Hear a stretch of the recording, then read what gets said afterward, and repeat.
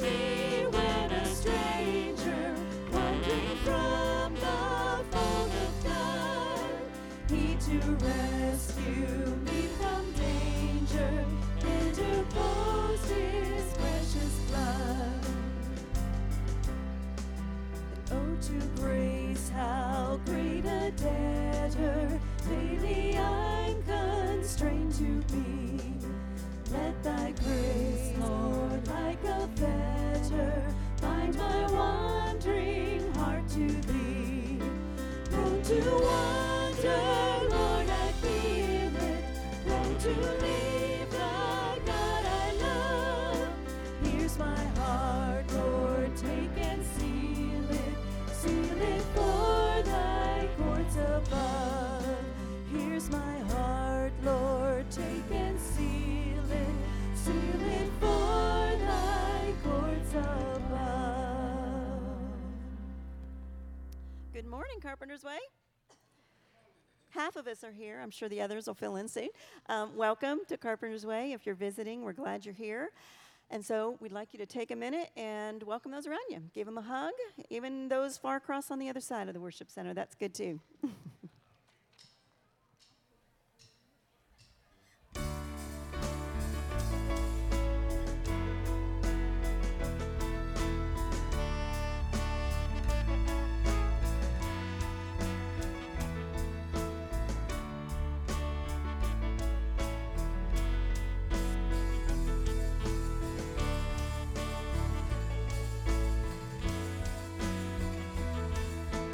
God in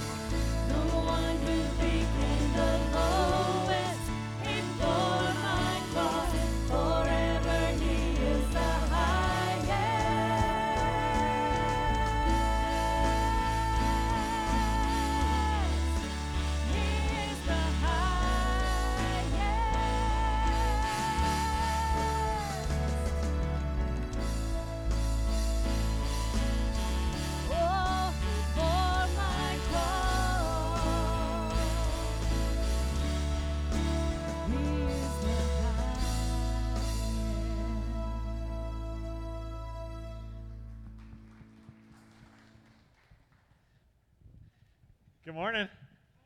You know, I want to do that just once. I want to do that vamping thing where you can go real high. And you sing so good, Heather. Doesn't she sing good? I mean, I don't want to make this about Heather this morning, but seriously, you guys are so stinking talented. And Justin, what the heck are you doing on the drums? You play the guitar. Do you ever just look at people and go, I know I love them, but I really hate them. I mean, I just want to slap them. They're so gifted.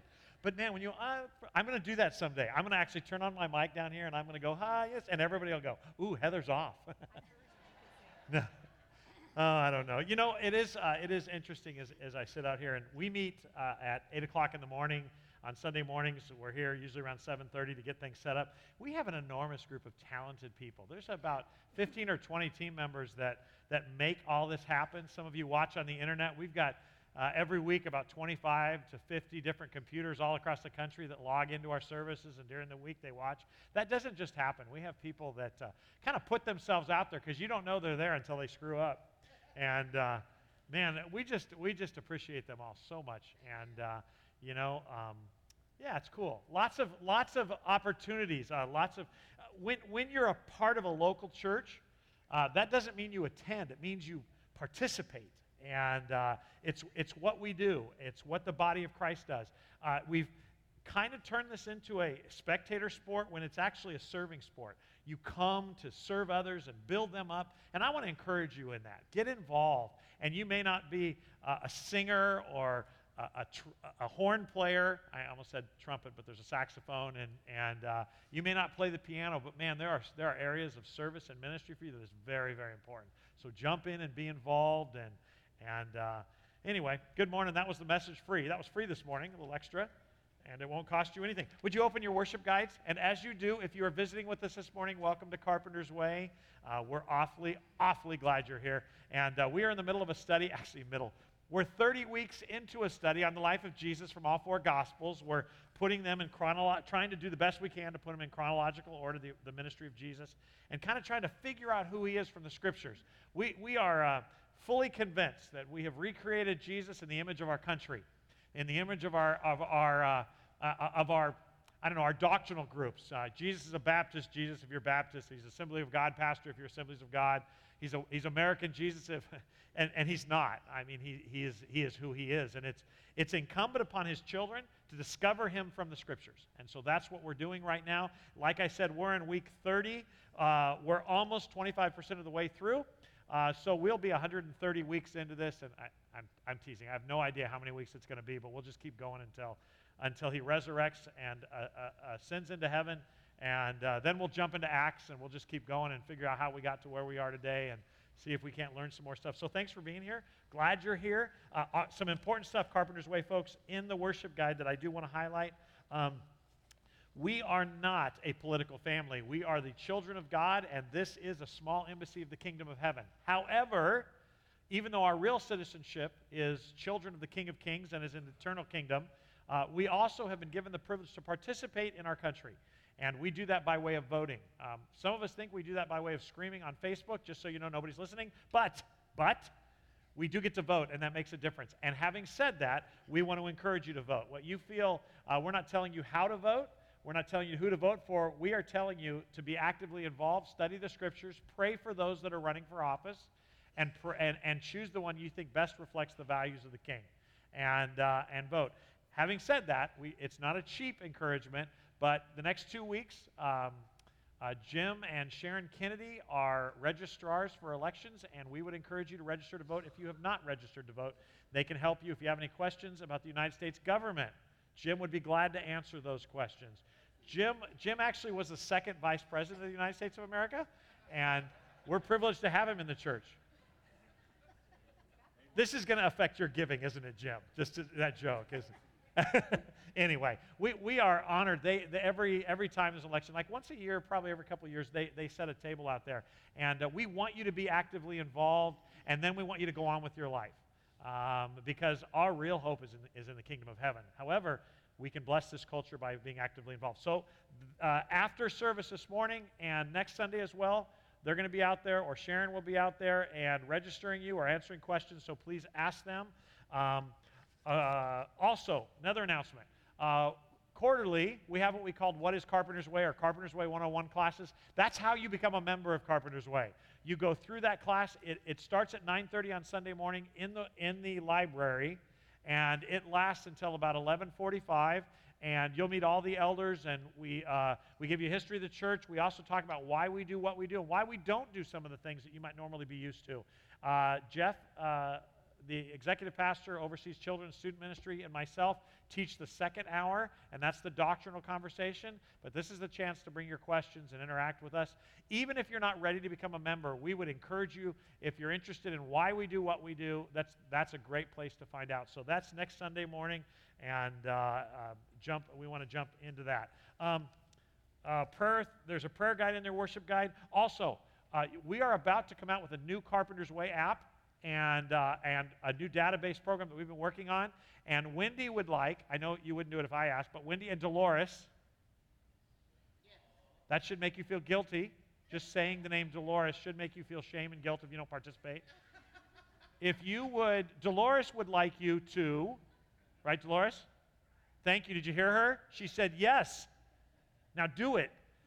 Even while Heather is singing, or I'm preaching, I'm just kidding. While we're preaching, would you just fill this out and drop it in the offering plate as you leave? We want to make sure we have your accurate information. Because on the new app, there is actually going to be an opportunity for us. We have a guide so you can be in contact with each other. It will be locked unless you're a member of our church or actively involved in our church, so it will keep privacy, but we want this information accurate so we don't call somebody else thinking we're calling you or texting and stuff like that. So, hey, do that. Right, Dolores? Or she will find you and kill you. In the name of Jesus. She will give you a chance to get saved right before your death. So, this is why they don't let me do announcements very much. Okay, one more thing. Ministry opportunities. As I mentioned before, don't just come, serve. Serve others. Minister to people around you. That does not mean you have to take Heather's place. You don't want me to talk about you anyway? It's going to negatively affect her giving too. So, here, the ministries of the church do not all consist of singing, teaching, stuff like that. There's lots of stuff that goes on. And we have a couple new opportunities. One opportunity is Carpenter's Helping Hands Ministry.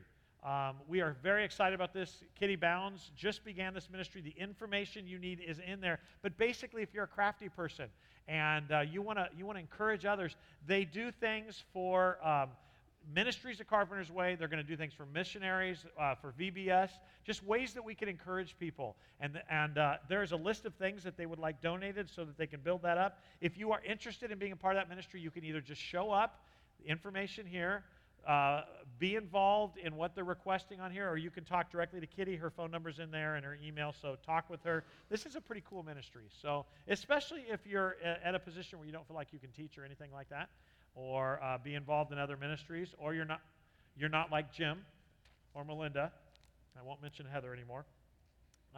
And then the last thing I want to mention is we are in need of folks to be involved in our children's ministry, as we always are, because that's discipleship. We want to disciple our kids. And I know that a lot of you like to wait till you're asked. You have officially been asked. And Dolores will kill you if you don't serve. Right, Dolores? Dolores. She informed me about 6 months ago that she's the only person that can't be fired in the church by me. She said that you would all leave. Is that true?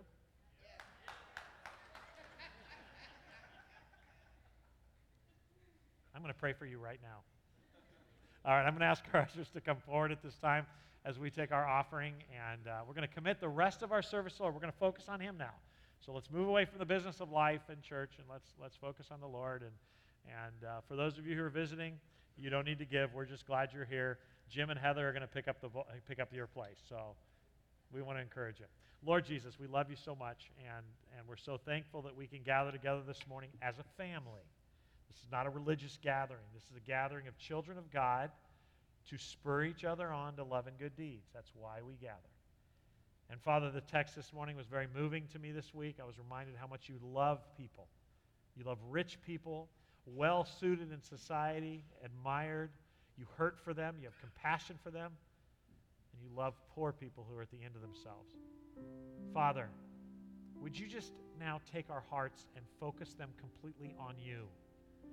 God, I thank you for those that have come today and those that are watching online. We think of the group of ladies that have taken their daughters to this daughters conference. We pray you bless them and keep them safe. And we have folks traveling today, and be with them. And Lord Jesus, as we come into this place, spur us on, encourage us, and we go out of this place, use us to tell others about your grace and your mercy.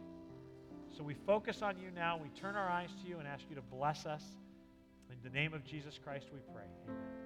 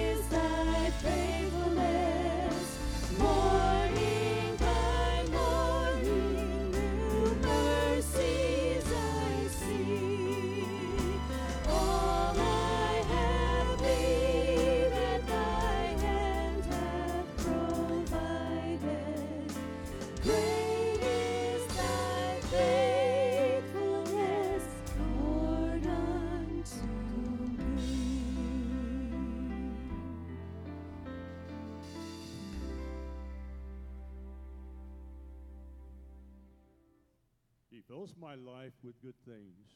My youth is renewed like the eagles. He redeems me from death and crowns me with love and tender mercies. He forgives all my sins and heals all my diseases. Let all that I am praise the Lord. May I never forget the good things he does for me. Let all that I am praise the Lord. With my whole heart, I will praise his holy name. If you feel like standing and join us on this one that probably everyone knows pretty you don't, no pressure.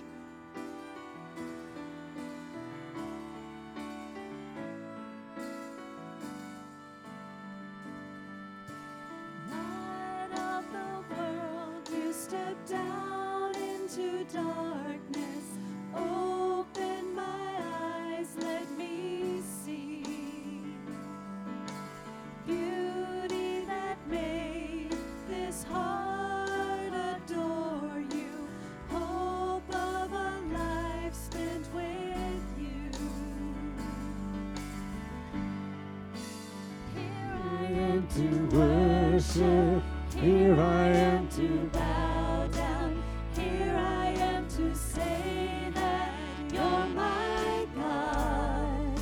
You're altogether lovely, altogether worthy, altogether wonderful to me.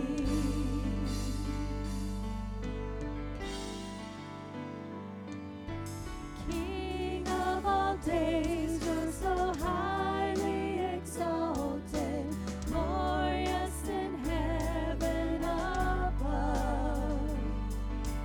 Humbly you came to the earth you created, all for love's sake became poor.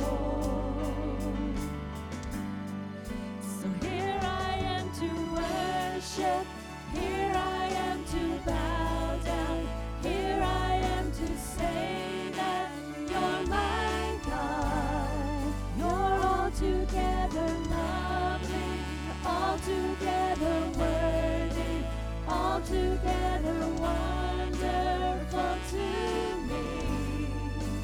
Here I am to worship, here I am to bow down, here I am to say that you're my God. You're altogether lovely, altogether worthy, altogether wonderful to me. I'll never know. And I'll never know how much it cost to see my sin upon that cross. I'll never know how much it cost to see my sin upon that cross. I'll never know how much it cost to see my sin upon that cross. I'll never know how much it cost to see my sin upon that cross. So here I am to worship, here I am to bow down, here I am to say that you're my God. You're altogether lovely, altogether worthy, altogether wonderful to me. Let's do that one more time. Here I am to worship, here I am to bow down, here I am to say that you're my God. You're altogether lovely, altogether worthy, altogether wonderful to me.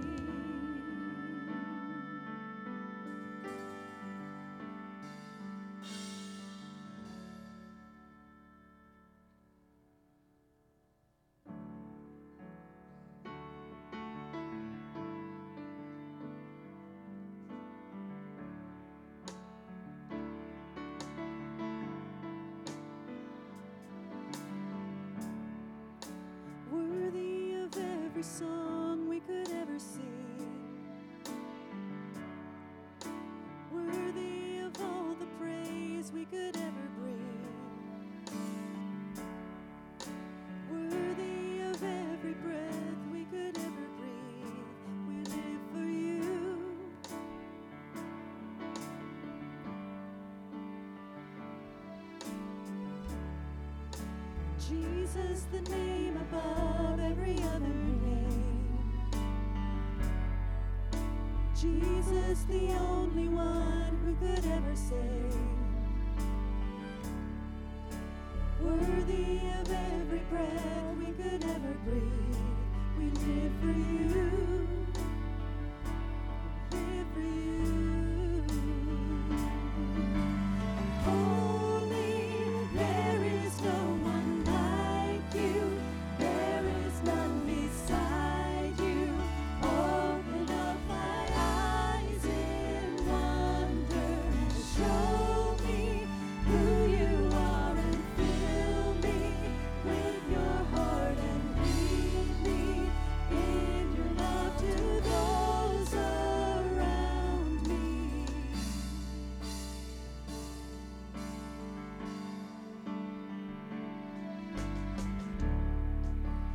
Jesus, the name above every other name.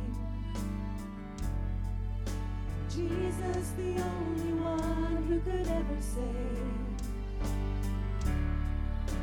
Worthy of every breath we could ever breathe. We live for you. Live for you.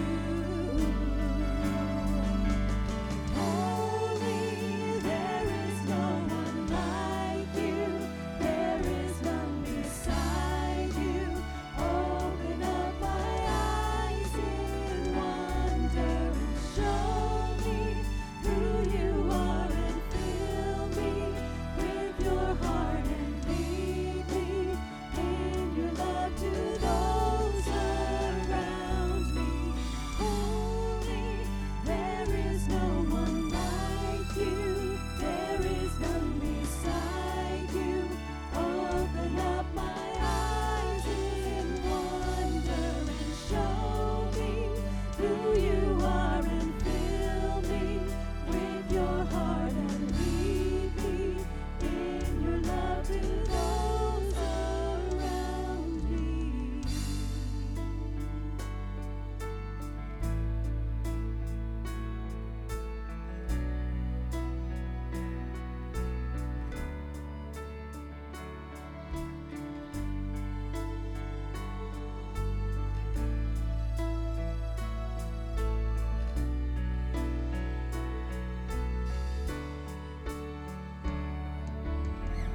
I will build my life upon your love. It is a firm foundation, and I will put my trust in you alone, and I will not be shaken. I will build my life upon your love. It is a firm foundation. I will put my trust in you alone, and I will not be shaken. Holy, there is no one like you. There is none beside you. Open up my eyes in wonder and show me who you are and fill me with your heart and lead me in your love to those around me. Holy, there is no one like you. There is none beside you. Open up my eyes in wonder and show me who you are and fill me with your heart and lead me in your love to those around me.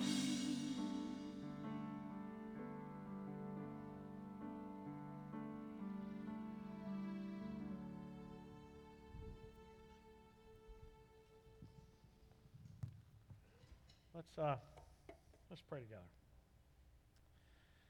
Lord,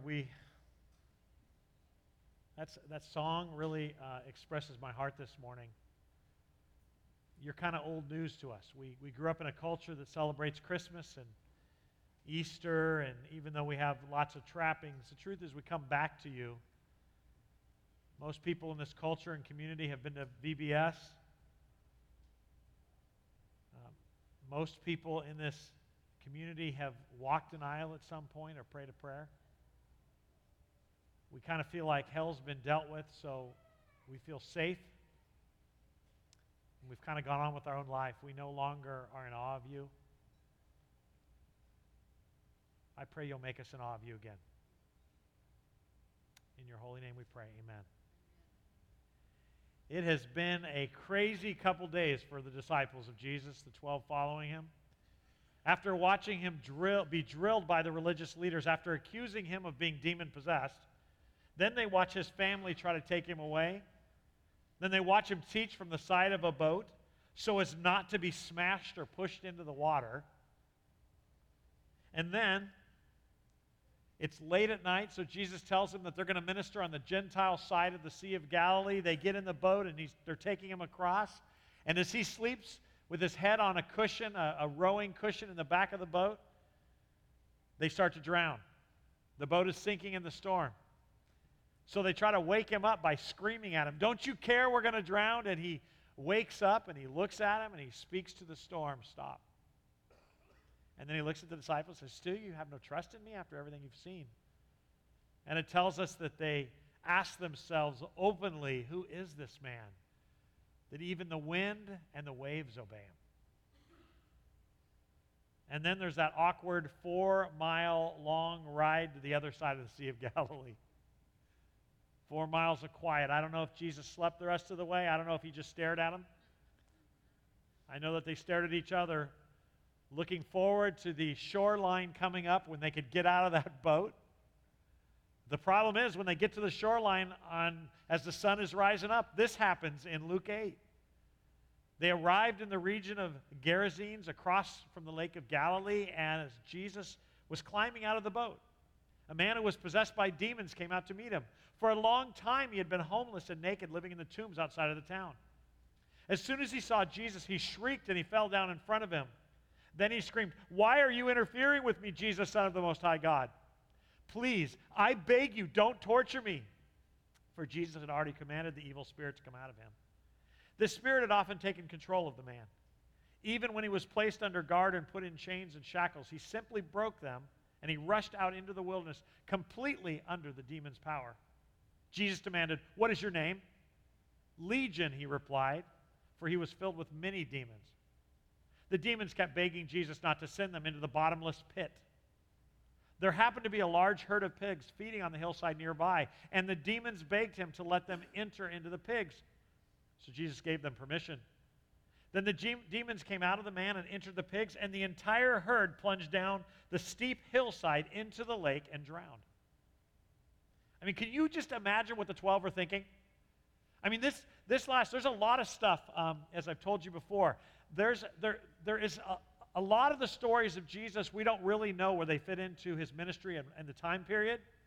But boy, there's some that sure do. And as I mentioned before, of all the 4 Gospels, Luke's Gospel is the one that tries to keep them in chronological order because he's making a case that the followers of Jesus, who are called at this time followers of the way, which is a cool name for following Christ because he said, "I am the way." So they were followers of the way.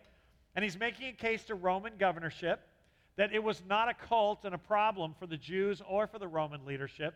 They weren't trying to overthrow the government. They were followers of the way. So he wrote Luke in order to make a case that this is not some rogue group of people. So it's mostly in chronological order, although it leaves some of the stories in the other Gospels out, and we're trying together to fit them back in. But the last few weeks, these are absolutely about 48 hours or 72 hours in the ministry of Jesus. And it has been nuts. These guys, just when they think that the crazy is over, it gets crazier, and they're watching this. Maybe there's times where you have felt yourself like they did. I have given up everything to follow this guy, and it is not going the way I thought it would go. Now, I just want to warn you, the fastest growth among Christian dogma today is to tell you that not only can you have God and everything you want, and that is a lie. I want to be clear. And I know there are some who go, "Man, why are you harping on this?" Because it is making inroads into Christianity. Not real, genuine followers of Christ, mind you, but people who follow their own way in the name of Jesus. If your whole focus on following Jesus is so you can get a healing or you can get rich, you've never read the New Testament. That's what the New Testament tells us. We give up everything to follow him. And I want to make it clear that any form of Christianity that tells you that you can have a right relationship with God and your own dreams, desires, and wishes, well, that's what Satan told Eve in the Garden of Eden. You won't die. Actually, if you eat that fruit he told you not to eat from, you'll be like him, knowing good and evil, right and wrong. You can help him. You can be like God. And I'm going to say this without having studied how many books, but I believe that today most Christian books are written on how you can manipulate God into getting your way. And if you can manipulate the Holy One into getting your way, he isn't God, you are. He's either sovereign and in control or he's not. We either get to know him and bow the knee, or we're just like the Jews who choose to reject Jesus because he is a disappointment to their own dreams. And it's important to understand that Jesus Christ freaked out the disciples at every turn. Verse 34, when the herdsmen saw it, they fled to the nearby town and the surrounding countryside, spreading the news as they ran. People rushed out to see what had happened. A crowd soon gathered around Jesus, and they saw the man who was freed from the demons. He was sitting at Jesus' feet, fully clothed and perfectly sane, and they were all afraid. Then those who had seen what had happened told the others how the demon-possessed man had been healed. And all the people in the region of the Gerasenes begged Jesus to go away, to leave them alone, for a great wave of fear swept over them. So Jesus returned to the boat and left, crossing back to the other side of the lake. He did what they asked. Now, we have an understanding here at Carpenter's Way, and I want to take a moment and explain it for those of you who are new. We have an understanding that what we're going to do here as a church, as a local church body, as a family of faith, is we're going to study the Scriptures. And my job is to be as accurate as I can, understanding that I'm not to be trusted. Do not trust me. Trust the Scriptures. My job is to teach you the Scriptures, most importantly, how to handle the Scriptures, but I understand that I'm only about 99.999% right. Okay, maybe about 70%. And one of the things I love about pastoring in this church the last 14 plus years is that you give me the freedom to actually teach the Scriptures. You can think about that because most pastors don't have that freedom. I would say do it anyway, but that's not how many people live. You allow me to teach the Scriptures even if they go against our tradition and our culture. And yet, I have encouraged you, and we've built our whole Bible study model. For those of you who aren't involved in Carpenter's Way adult Bible studies, the model in most of the classes, I think there's 8 classes, and I think all but 2 actually take the text that I'm studying, and they talk about it. And the reason is I want you to disagree with me. I want you to get into the Scriptures, and I want you to find out what it says for itself. And I encourage you to straighten me out when I'm wrong. I really do. I mean, I know that sounds very humble of me. I am a very humble and gentle and meek. Having said that, I really mean this. And I don't like to be wrong like anybody, but sometimes I say things and I make conclusions that simply don't fit truth. And I don't mean to be wrong, but every once in a while somebody comes up and says, hey, I have a question about it. And that happened last week. And so I'm going to take a moment and I want to correct something that I said last week because I was wrong. I was incorrect. I said last week in light of this that when Jesus gets in his boat and goes away, and I was in my effort to take you to Isaiah and say today is the day of salvation, which Jesus also said, it says, give your life to him while he can be found, while he's near. Those are the verses in Isaiah I showed you. I got a little hyper in that, and I also made it sound like if you miss the opportunity, then your opportunity is gone. Well, I want you to know that what I lack to say is that's not right. And last week, Katie Lawrence, who did not want me to mention her name, so I won't, nervously said, I have a question about your message, and she was right. I was wrong. The truth is that after this, well, put up Luke 8:38. The man who had been freed from the demons begged him to go with him. But Jesus sent him home saying, no, you go back to your family and you tell them everything God has done for you. So he went through the town proclaiming the great things that Jesus has done. While Jesus physically did leave these people, he left a missionary. He left a mission. He left this guy. The other Gospels, 3 of which tell this story, actually say that he went to 10 villages that made up the region, and he proclaimed the good things of all, that he had done. And they all apparently knew this demon-possessed guy. They had seen what God was doing in his life. They listened to him, and many were in awe of the works of Jesus. So while I said last week in my effort to get you to run to Jesus while he's bringing conviction, and I want to add, that's a good thing, because after 5 of the 10 plagues in the Exodus, he has 10 plagues. The first 5, it says Pharaoh hardened his heart, Pharaoh hardened his heart, Pharaoh hardened his heart, Pharaoh hardened his heart, Pharaoh hardened his heart. The final 5, Scripture tells us that God hardened his heart. Now, to be clear, while you are breathing, you can run to Jesus. What you don't know is how long you'll be breathing. And I've shared this story with you before, that there was a young man who used to come to Carpenter's Way, and we had become friends. We were members of Live Well at the time, and he was a lifeguard there. And I was sitting one day with Julie and my kids, and he was at the side, and we were just talking, and I asked him where he was in his relationship with the Lord. I was glad to have him in Carpenter's Way. And he says, I'm still in searching mode. And I remember that morning telling him, well, don't get stuck searching. Satan wants you to get stuck searching. He wants you there, because then you're not surrendered. He got in a car accident that week and died. D.L. Moody was preaching the gospel throughout the city of Chicago before the Great Chicago Fire. And history tells a story that the day before the Great Chicago Fire, he was preaching, and he said, I want you to go away and think about the things that I just taught. And next week we'll gather again right here, and I want you to be prepared to respond to the gospel. The next day, the Great Chicago Fire took place, and they had no more rallies. And it was at that point he said, I will never delay again the opportunity to offer people to respond to the gospel of Christ. So I want to say that in my energy last week to convince you that today is the day of salvation, and in the biblical truth of that, I overspoke my case. Jesus left a missionary. Jesus never abandons you until breath is gone, and there is no more opportunity after you die to respond to the gospel. But I was wrong last week, and I want to make it clear. The Word of God clearly says, come to me. Come to him. Run to him today. Now, I do not want God never gives up on you. Ever, ever. Until you face him as the judge. He's begging you. And I'm not just talking to the lost. I'm talking to the saved too. It is time for God's people to bow the knee again. This was never about getting saved. This was about being adopted. And I think I've made that case to you. Ephesians 1:5.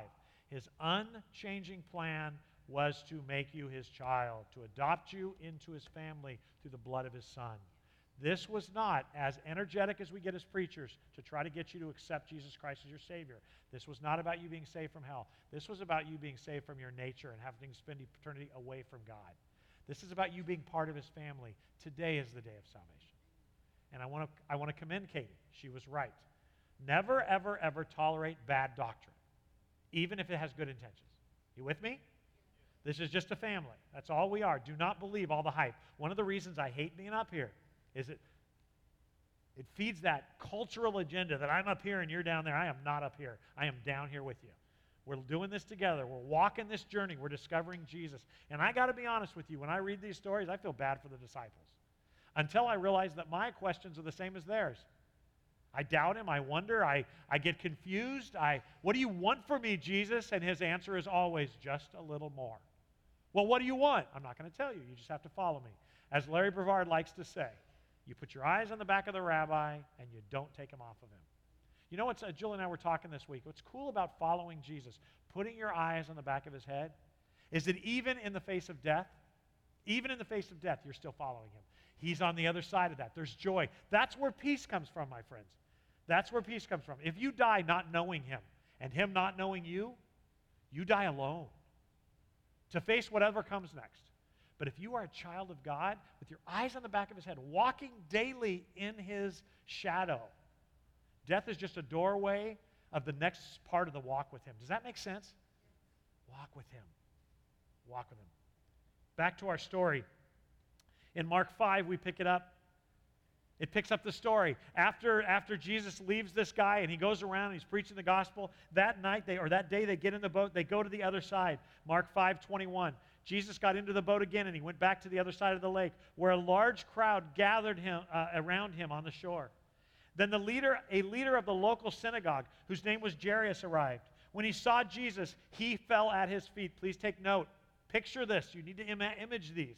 And in light of everything you learned, all of these stories build. One of the things I want you to understand as we go through the stories is I want you to start just knowing the culture so well. This is a synagogue leader.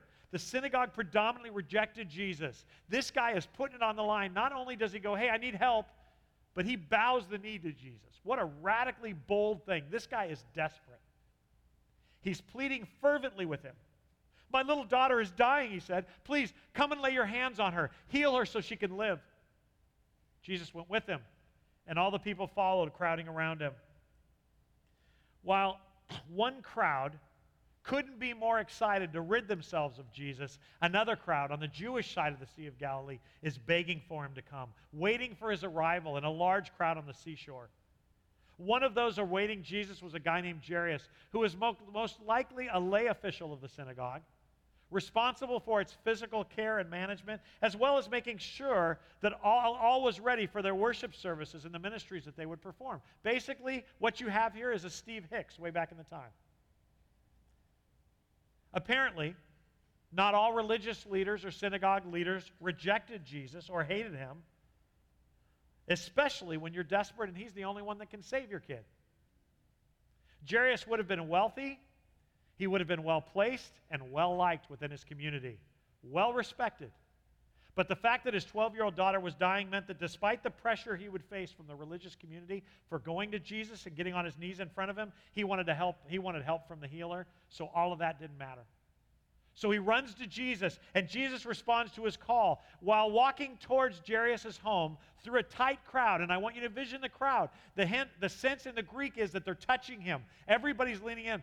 Jesus, I have heard it said that the reason why Jesus spoke from boats was because of creativity, and it was a nice setting. That's not why he spoke offshore in a boat. He spoke offshore in a boat because the crowds were pushing up against him. They so badly wanted to hear him and be healed by him. They were pushing in, and it was pushing him into the water. So he asked the disciples to bring a boat. He got in the boat. He went out about 10 or 15 feet like a platform, and he spoke from there. This is the same. Jairus comes to him begging and pleading. The crowd must have been silent as he got on his face. Please, I beg you, save my daughter. And Jesus looks compassionately upon this guy and starts following him. But as he's following, you get the sense that the crowd is gathering around and pushing up against him. While they're walking back to his house, though, verse 25 says a woman in the crowd had suffered for 12 years with constant bleeding. She had suffered a great deal from many doctors, and over the years she had spent everything she had to pay them. But she had gotten no better. In fact, she had gotten worse. She had heard about Jesus, so she came up behind him through the crowd and she touched his robe. For she thought to herself, if I could just touch his robe, I'll be healed. Just a side note. What does she think is going to heal her? His clothing. Just take note. She's superstitious. She's heard. She thinks there's magic. Immediately, when she touched him, the bleeding stopped. And she could feel her body that she had been healed of her terrible condition. Jesus realized at once that healing power had gone out from him. So much bad doctrine comes out of that line. Oh my goodness. It just explains why Jesus turns around. That's all. Jesus realized at once that healing power had gone out from him, so he turned around in the crowd and he asked, who touched my robe? Now, you got to listen to me here, otherwise all of you are going to come and approach me this week. What happens here is that while Jesus is working his way through a crowd, following this wealthy, popular dude to help his daughter who's dying, his journey is interrupted by a poor, very sick, ceremonially unclean girl because she has an issue of blood. So she's not allowed to even be socially there. This woman is breaking the religious law of the Jews to even be there. She sneaks up through the crowd, and she's also desperate for healing. So you have two completely separate, on separate ends of the social spectrum, a man who's loved, revered, and wealthy, and a woman who's nothing, has nothing, has been used by doctors to raise their wealth and has not been helped. Having expired all of her medical options and all of her wealth, she's obviously heard about this miracle guy and that even touching his garment might help her. So she does. She doesn't think he'll talk to her. She doesn't think he'll have time for her. Plus, when she sees him with this guy, this popular, wealthy guy, she doesn't think he'll take 5 minutes with her. So she just goes up and she grabs his garment. Some people say that it's his prayer shawl, one of the tassels off of it. But wherever she touches his garment, and her bleeding stops, and she's immediately healed. And God asks a really weird question. This is God asking this question. Who just touched my robe? Now, look, in our journey, now we're trying to be honest here, in our journey to find out who Jesus of the Scripture is, in our journey to discover who God is as much as we can know him, we have to be honest about what we see and hear. And there are times in Scripture where God asks stupid questions. I'm sorry, Lord. He did not strike me down. He does. Ridiculous questions. Questions that he knows the answer to. For instance, when Adam and Eve had sinned, it's the cool of the day when they apparently walked with God every day.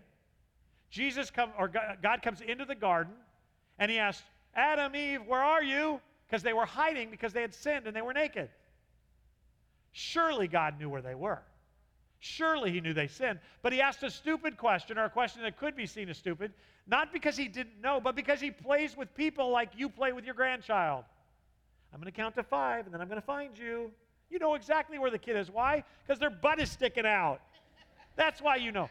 Butt is a Greek word, so it's okay to use from the pulpit. It's buttoi. It means rear end, hind side, back side of body. The rear end is sticking out, but you play because you love that child and you want a relationship with that child. You don't go, that's so stupid. I know exactly where you are. You don't say that. You've got to be a better hider. You don't do that. You're playing with your kids, and God's goal is to have a relationship with people. So sometimes he plays people. Jesus knew exactly who had touched him. This isn't the only times, though, not the Garden of Eden and here. Jesus had done that. Actually, Jesus knows that Judas is going to turn against him, right? He wasn't in the meeting, but he actually at the table, he dips the bread into the wine and he hands it to Judas and he says, what you're about to do, you go do quickly. He sends him onto his task. We've already seen Jesus on at least 2 occasions answer questions of the Pharisees that they never verbalized. It says that he knew what they were thinking and he answered their question. So Jesus is God. He is not stupid. He's not even taking a survey. He's actually discipling his boys. You see, as much as Jesus came to save sinners, he also came to prepare his followers to reach sinners as well. And the disciples have no clue up to this point who he is. I mean, the last 48 hours has proven that. Every time they turn around, he's doing something and they're going, what was that? From casting out 2,000 demons to making the storm stop with just a word, all these things take place. And they're always asking, who is he? What's going on? How can you do that? Well, this is no exception. So Jesus is walking through the crowd. This woman towards Jairus' house to raise his daughter from the dead or heal her. On the way, some woman touches his garment. She's immediately healed. Jesus asks the dumb question, who touched me? And here's why. Look what the disciples say right after he says, who touched me in verse 31. His disciples said to him, and I add in a sneering voice, what? I'm adding that for emphasis. Look at this crowd pressing around you. How can you even ask who touched me? These boneheads don't even know when to keep their mouths shut. This last 24 hours has not taught them to just watch this guy. And he knew that too. You see, this is as much for them as it is for Jairus' daughter and for the woman with the issue of blood. And I'm going to argue in a second that he wasn't really even concerned with her issue of blood. Sure, he wanted to heal her, and he does, but I want to remind you that that crowd was probably full of people who pressed in because they were sick and needy, and it doesn't say he healed any of them. Well, why her? She had more faith than the rest of the crowd. That's bunk. Jesus had determined that this was going to be a teachable moment for the disciples and a wonderful moment for her. Watch what happens. Verse 32. He kept on looking around to see who had done it. Now poor Jairus is like, whoop, whoop, whoop. My kid's dying. Poor guy. In the meantime, the disciples are like, oh, man, he's really lost his mind. I mean, forgetting what they've seen the last 48 or 72 hours. And Jesus is going, who touched me? And they're all like, which one of you touched me and got healed? I love it. Verse 33, then the frightened woman. Now, we've been going through this text now for about 4 weeks. Have you noticed all the fear? The fear of the disciples when the storm is calm, the fear of the people when the demon-possessed are rid of their demon, the fear of this woman after she's healed. When you come in contact with God, my friends, really as he is, he's terrifying. John in the throne room of heaven, Isaiah, the prophet, when he comes face to face with the goodness of God. The fear of the Lord isn't a bad thing. It's a reverence of who he is. It reminds us to bow the knee. And I think that as we have pendulum swung away from just the fear of the Lord without grace to the grace of God without the fear, we've got to come back to the middle and remember who we're dealing with here. He's not your buddy. He's not your boyfriend. He's not your pal. He's not your co-pilot. He's God, who calms the sea with a word, who casts out demons without saying a word. They terrified of him, who even his presence heals the sick. Jesus is so cool. He sets the disciples up. He sets us up so that we can ask him who he is, so we can realize how little we know about him. He's being squeezed in from all sides. Somebody touches him and one gets healed. He kept looking around to see who had done it. Then the frightened woman, trembling at the realization of what had happened to her. It actually worked. She came and fell to her knees in front of him, and she told him what she had done. And he said to her, daughter.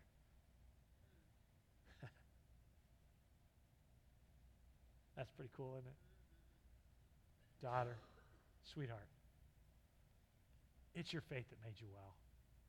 It wasn't my garment. It wasn't magic. You put your trust in me. And that's what made you well. Go in peace. Your suffering is over. You see, unlike most of the people that Jesus healed up to this point, and I probably haven't made this emphatically enough,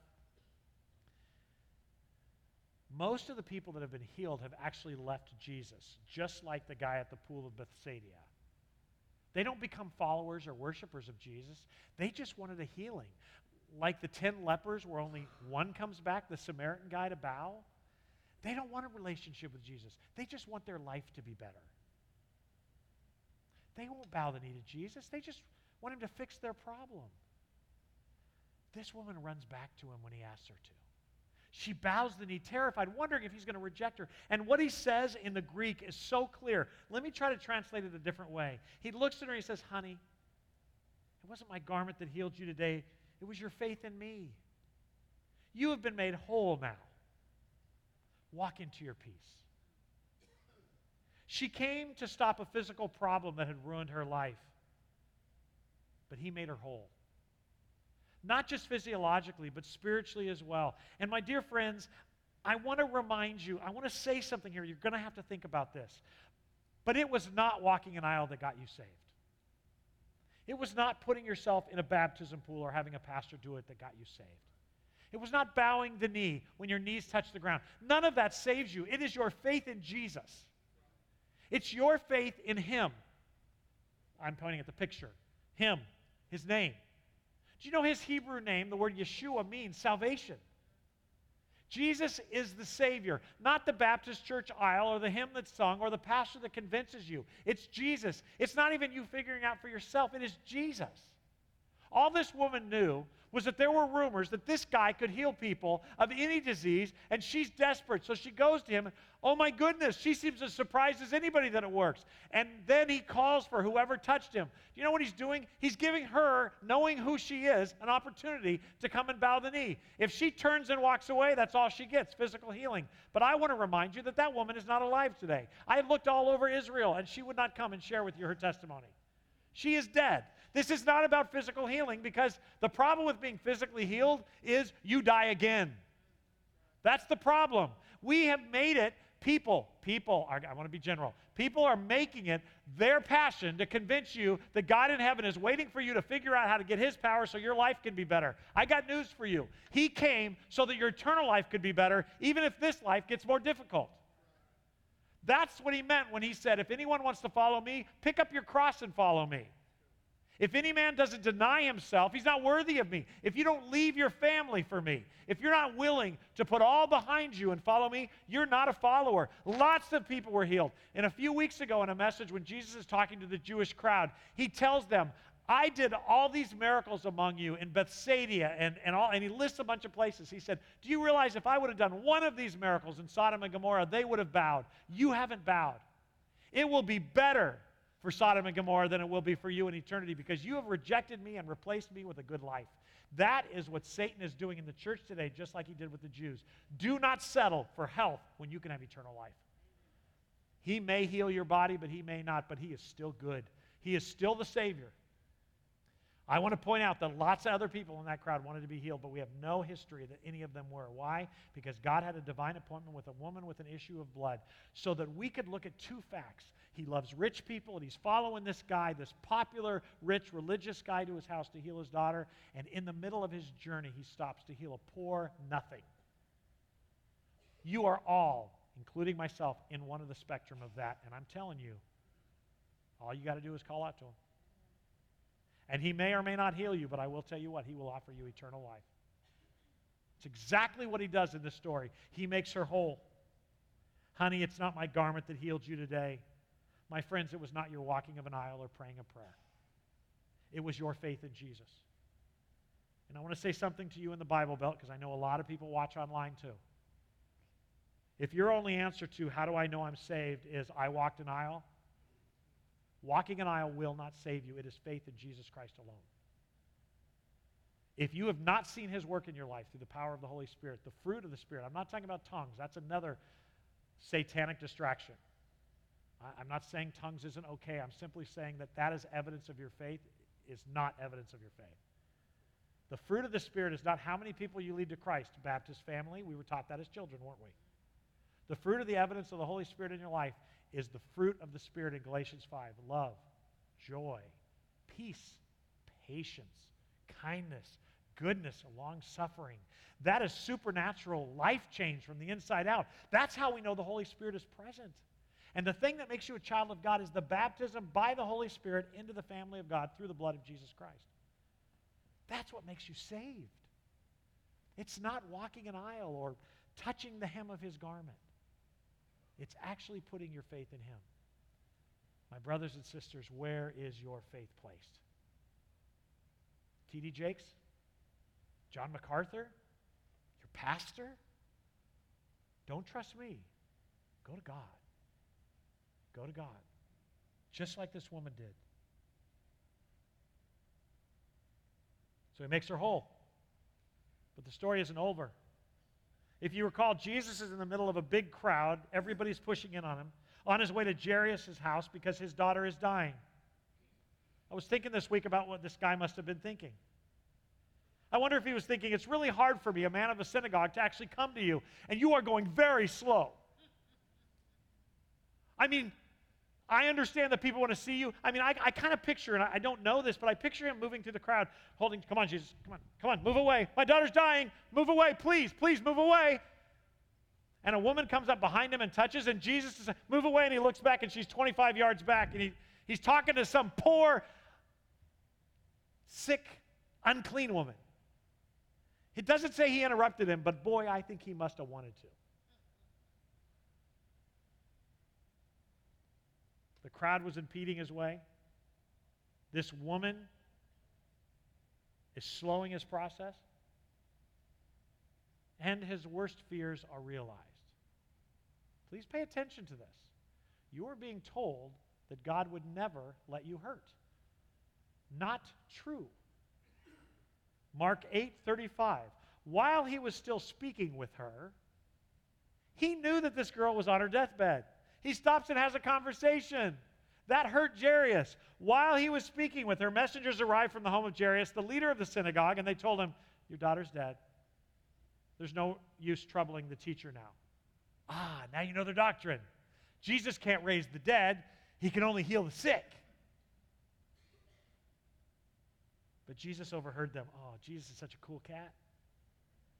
He overhears them talking, and he says to Jairus, don't be afraid. Dude, hey, look at me. Look here. Don't look at them. Look. Don't be afraid. Just you stay with me. Just have faith. Jesus' delay with his unclean woman cost him his daughter's life. Hopelessness is the worst feeling ever. But Jesus, knowing that now Jairus, the rich man, and I want to attack another lie in the church. Jesus does not favor poor people over rich people. He doesn't favor unreligious people over religious people. He doesn't favor everybody you're not. He doesn't favor illegal aliens or legal citizens of the United States. He doesn't favor either of them. He came to save sinners. We have hijacked the gospel for our own pet things. Jesus Christ would drink out of plastic straws even if they got stuck in dolphins' nose. See? That was awesome. It's not true, but it's awesome. He would have used a paper straw until he got angry, and then he would have healed it. It would have turned into a tree, and then he would have sucked up through the tree, then he would have planted it, it would have grown, and we'd be eating fruit off of it for the rest of our lives. Oh, squirrel. Okay, I'll get back to the point. Thank you, Pam. This is why Pam sits up here to remind me of my message. What Jesus says to this guy is this. Listening to these people surround him going, the rabbi can now go home. Let him go on to people who are still struggling. Don't bother him anymore. Jesus looks at him and he says, listen, Jairus, look at me. You had a certain amount of faith that knew that I could probably help your daughter. Don't give up on that. Stick with me. Don't give up that faith. You trust me. I'm the guy. You just watch me. Jairus, you just watched me heal a woman without even knowing her. You watch that. Don't stop believing in me. Verse 37, then Jesus stopped the crowd and wouldn't let anybody go with him except Peter, James, and John, the brother of James. You think this was really about Jairus and a woman with an issue of blood? He's teaching his boys. You think demon exorcism is cool? Watch this. You think me calming the water is cool? Watch this. He's thinking inside, Father, they don't believe in me very much, so let's raise the dead. When they come to the home of the synagogue leader, Jesus saw how much commotion and weeping and wailing. You probably know by now that in the Jewish culture, you would hire professional wailers at funerals. Did you know that? So these people would come, they would be paid, it was part of the ceremony, and they would wail. And why would they do that? So the community would know that the person had died, and so there was proper mourning of their life. You also are probably aware that you would bury a Jewish person before sundown with holes in the bottom of the box so that the worms, because that's where the term from dust you came and dust you shall return. The Jews deeply believed that God was the creator and the body was just the body and they had a soul. And so when the body is gone, we take their bones, we put it in a small box about this big, and we put it in our family tomb. Why? Because they're just the bones. It just keeps our family together, much like you have graveyards by your family's name. They would have a tomb, and they would put the bones in there after the worms had eaten away the skin, because that's just the flesh. So he arrives, and the professional mourners are outside. He saw the commotion. Verse 39, when he went inside, that would be Peter, James, John, Jairus, Jesus. He asked another dumb question. You can look at it. It's on the screen. Why is all the commotion and weeping? She's not dead. She's sleeping. Verse 40. Just take a moment and soak it in. These are real stories. They really happened. Jesus, the creator of people who spoke them into existence, walks in and he goes, what are you guys doing? What's all this? She's not dead. She's asleep. Can you imagine the doctors and the people doctoring thought when he said that? Oh, Jesus is so naive. This is what happens when you spend all your time studying the scriptures. You don't know the difference between life and death. The crowd laughed at him. So he made them all leave, and it wasn't a gentle moment. I'm adding that for emphasis.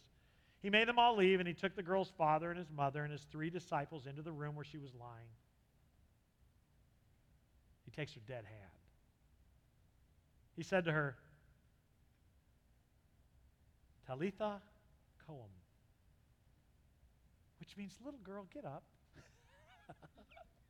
He is one cool cat. Can you imagine what Peter, James, and John are doing? I get calming the storm with a word and maybe casting out 2,000 demons into pigs and having them run off a cliff, but she's pretty dead. I mean, she's a little bit purple. And the girl who was 12 years old immediately stood up and started walking around. That's who that is. They were, to say it in words, because we don't have any other way of explaining what they felt, overwhelmed and totally amazed. I bet. Thank you for language. Jesus gave them strict orders not to tell anyone what had happened. And then he told them to give her something to eat. She's had a big day. Feed her. And by the way, when Jesus says, or when this scripture, John, or this is Mark, when Mark records this for us, and he wasn't there personally, but he heard it from Peter, we believe, and it says they were overwhelmed and totally amazed, he's not talking about mom and dad alone. He's talking about Peter, James, John, and mom and dad. The only one not shocked is the little girl and the King of Kings, the Creator, the one who made her in the first place. Give her something to eat. What has God done for you? I mean, I know a lot of you were saved at 6 and VBS, but some of you have been on mission trips and you've seen the power of God. What's He done for you? What amazing, wonderful, unbelievable, loving, unexplained, ridiculous, awesome, holy thing has God done in your presence so that you could be like the disciples and go, what's that? What just happened? These stories are remarkable. But only because we don't take time to actually think about what God has done in our lives. I mean, we really have allowed what Jesus did to be turned into a conversation about heaven and hell, not about life. This really is, and I know I say it every week, but I want you to either get frustrated and say, no, it's just about heaven and hell, or believe it. This is about walking with Him. The reason Jesus stopped in that crowd when that woman touched Him was because it wasn't enough for Him to heal her body. He wanted a relationship with her. He could have kept going. She had what she wanted, but it was never about making her body whole. He wanted to give her an opportunity to get to know Him personally. So while He's on His way to solve this wealthy man's problem, He stops and He looks her in the face. And He tells her that it wasn't the garment that made her well. It was that she placed her faith in Him. And I'm here to tell you this morning that you are not saved this morning because a pastor convinced you, or you walked an aisle, or a pastor baptized you, or something like that, or your parent prayed for you, or somebody led you in the sinner's prayer. You are saved this morning because you put your faith in Jesus Christ. That's why you're saved. Or you're not saved. You just think you are. You see, it's about Him. It's all about Him. It's not mostly about Him. It's not, I don't know, mostly about Him. It's all about Him. And it's not about our ability to attract the lost. It's not about our ability to make better buildings or be entertaining. It's about telling people that this guy, although radical and he asks dumb questions and he's overwhelming and he shocks you with life, is worth following.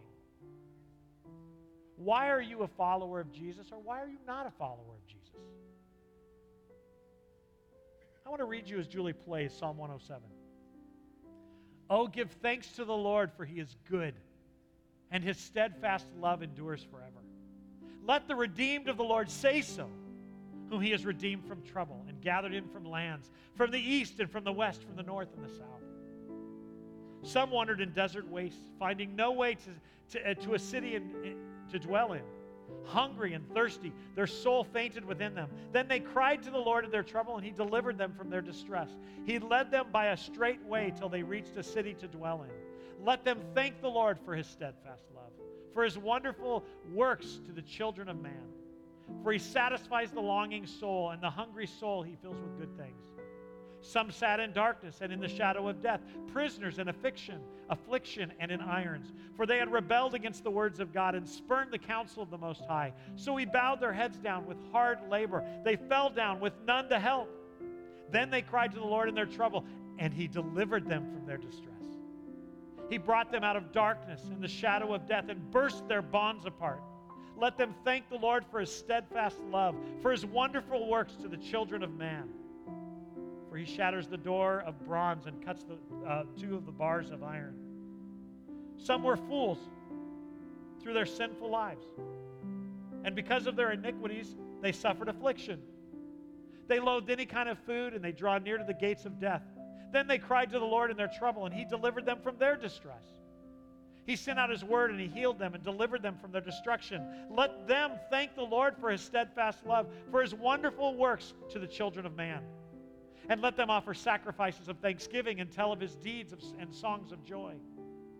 Some went down to the sea in ships, doing business on the great waters. They saw the deeds of the Lord, his wondrous works in the deeps, for he commanded and raised the stormy wind, which lifted up the waves of the sea. They mounted up to heaven. They went down to the depths. Their courage melted away in the evil plight. They reeled and staggered like drunken men, and they were at their wits' end. They cried to the Lord in their trouble, and they delivered them from their distress.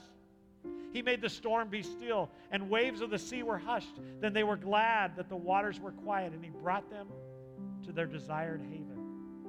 Let them thank the Lord for his steadfast love, for his wonderful works to the children of man. Let them extol him in the congregation of people and praise him in the assembly of elders. He turns rivers into desert, springs of water into thirsty ground, a fruitful land into salty waste because of the evil of its inhabitants. He turns a desert into a pool of water, a parched land into springs of water, and there he lets the hungry dwell, and they establish a city to live in. They sow fields and plant vineyards and get a fruitful yield. By his blessings they multiply greatly, and he does not let their livestock diminish. I'm almost done. When they are diminished and brought low through oppression, evil, and sorrow, he pours contempt on princes and makes them wander in trackless ways. But he raises up the needy out of their affliction and makes their family like flocks. The upright see it, and they're glad, and all the wickedness shuts its mouth. Whoever is wise, let him attend to these things. Let them consider the steadfast love of the Lord. Listen, you are in one of the most precarious, we live in one of the most precarious situations a Christian can live. We are surrounded by pseudo-Christianity that is really humanness with a cross tattooed to its rear end. Do you love Jesus? Do you remember what Jesus has done for you and is doing in you? Do you proclaim his praise to those who will listen? Do you remember the greatness of God, the faithfulness of God? Don't ever forget. Let's wrap up our time together by singing the hymn you sang earlier. Can we stand together? Let's sing together in one voice of the great faithfulness of God. Great is thy faithfulness, O God, my Father. There is no shadow of turning with thee. Thou changest not, thy compassions they fail not. As thou hast been, thou forever wilt. Think about what he has done for you in your life. Great is thy faithfulness. Great is thy faithfulness. Morning by morning, new mercies I see. All I have needed, thy hand hath provided. Great is thy faithfulness, Lord, unto me. You, my brother and sister, have been blessed beyond measure. You will die unless the rapture takes place. And we've talked about that before. I'm not sure that the fear of heights is better than dying. Going down, going up. Either way, if you are a child of God, you get heaven. You get Jesus. You get fellowship with God. And he's also blessed you in this life. When you go out there, don't give somebody a book about what somebody else said about Jesus. You tell him what he's done for you. You tell him what he's done for you. And if he hasn't done anything for you, if you haven't experienced that in your life, then get on your knees and meet him. Because it's real and it's personal. He's God. And he will stop his busy schedule on the way to a wealthy religious leader's house to talk with you. Lord Jesus, make us followers of you.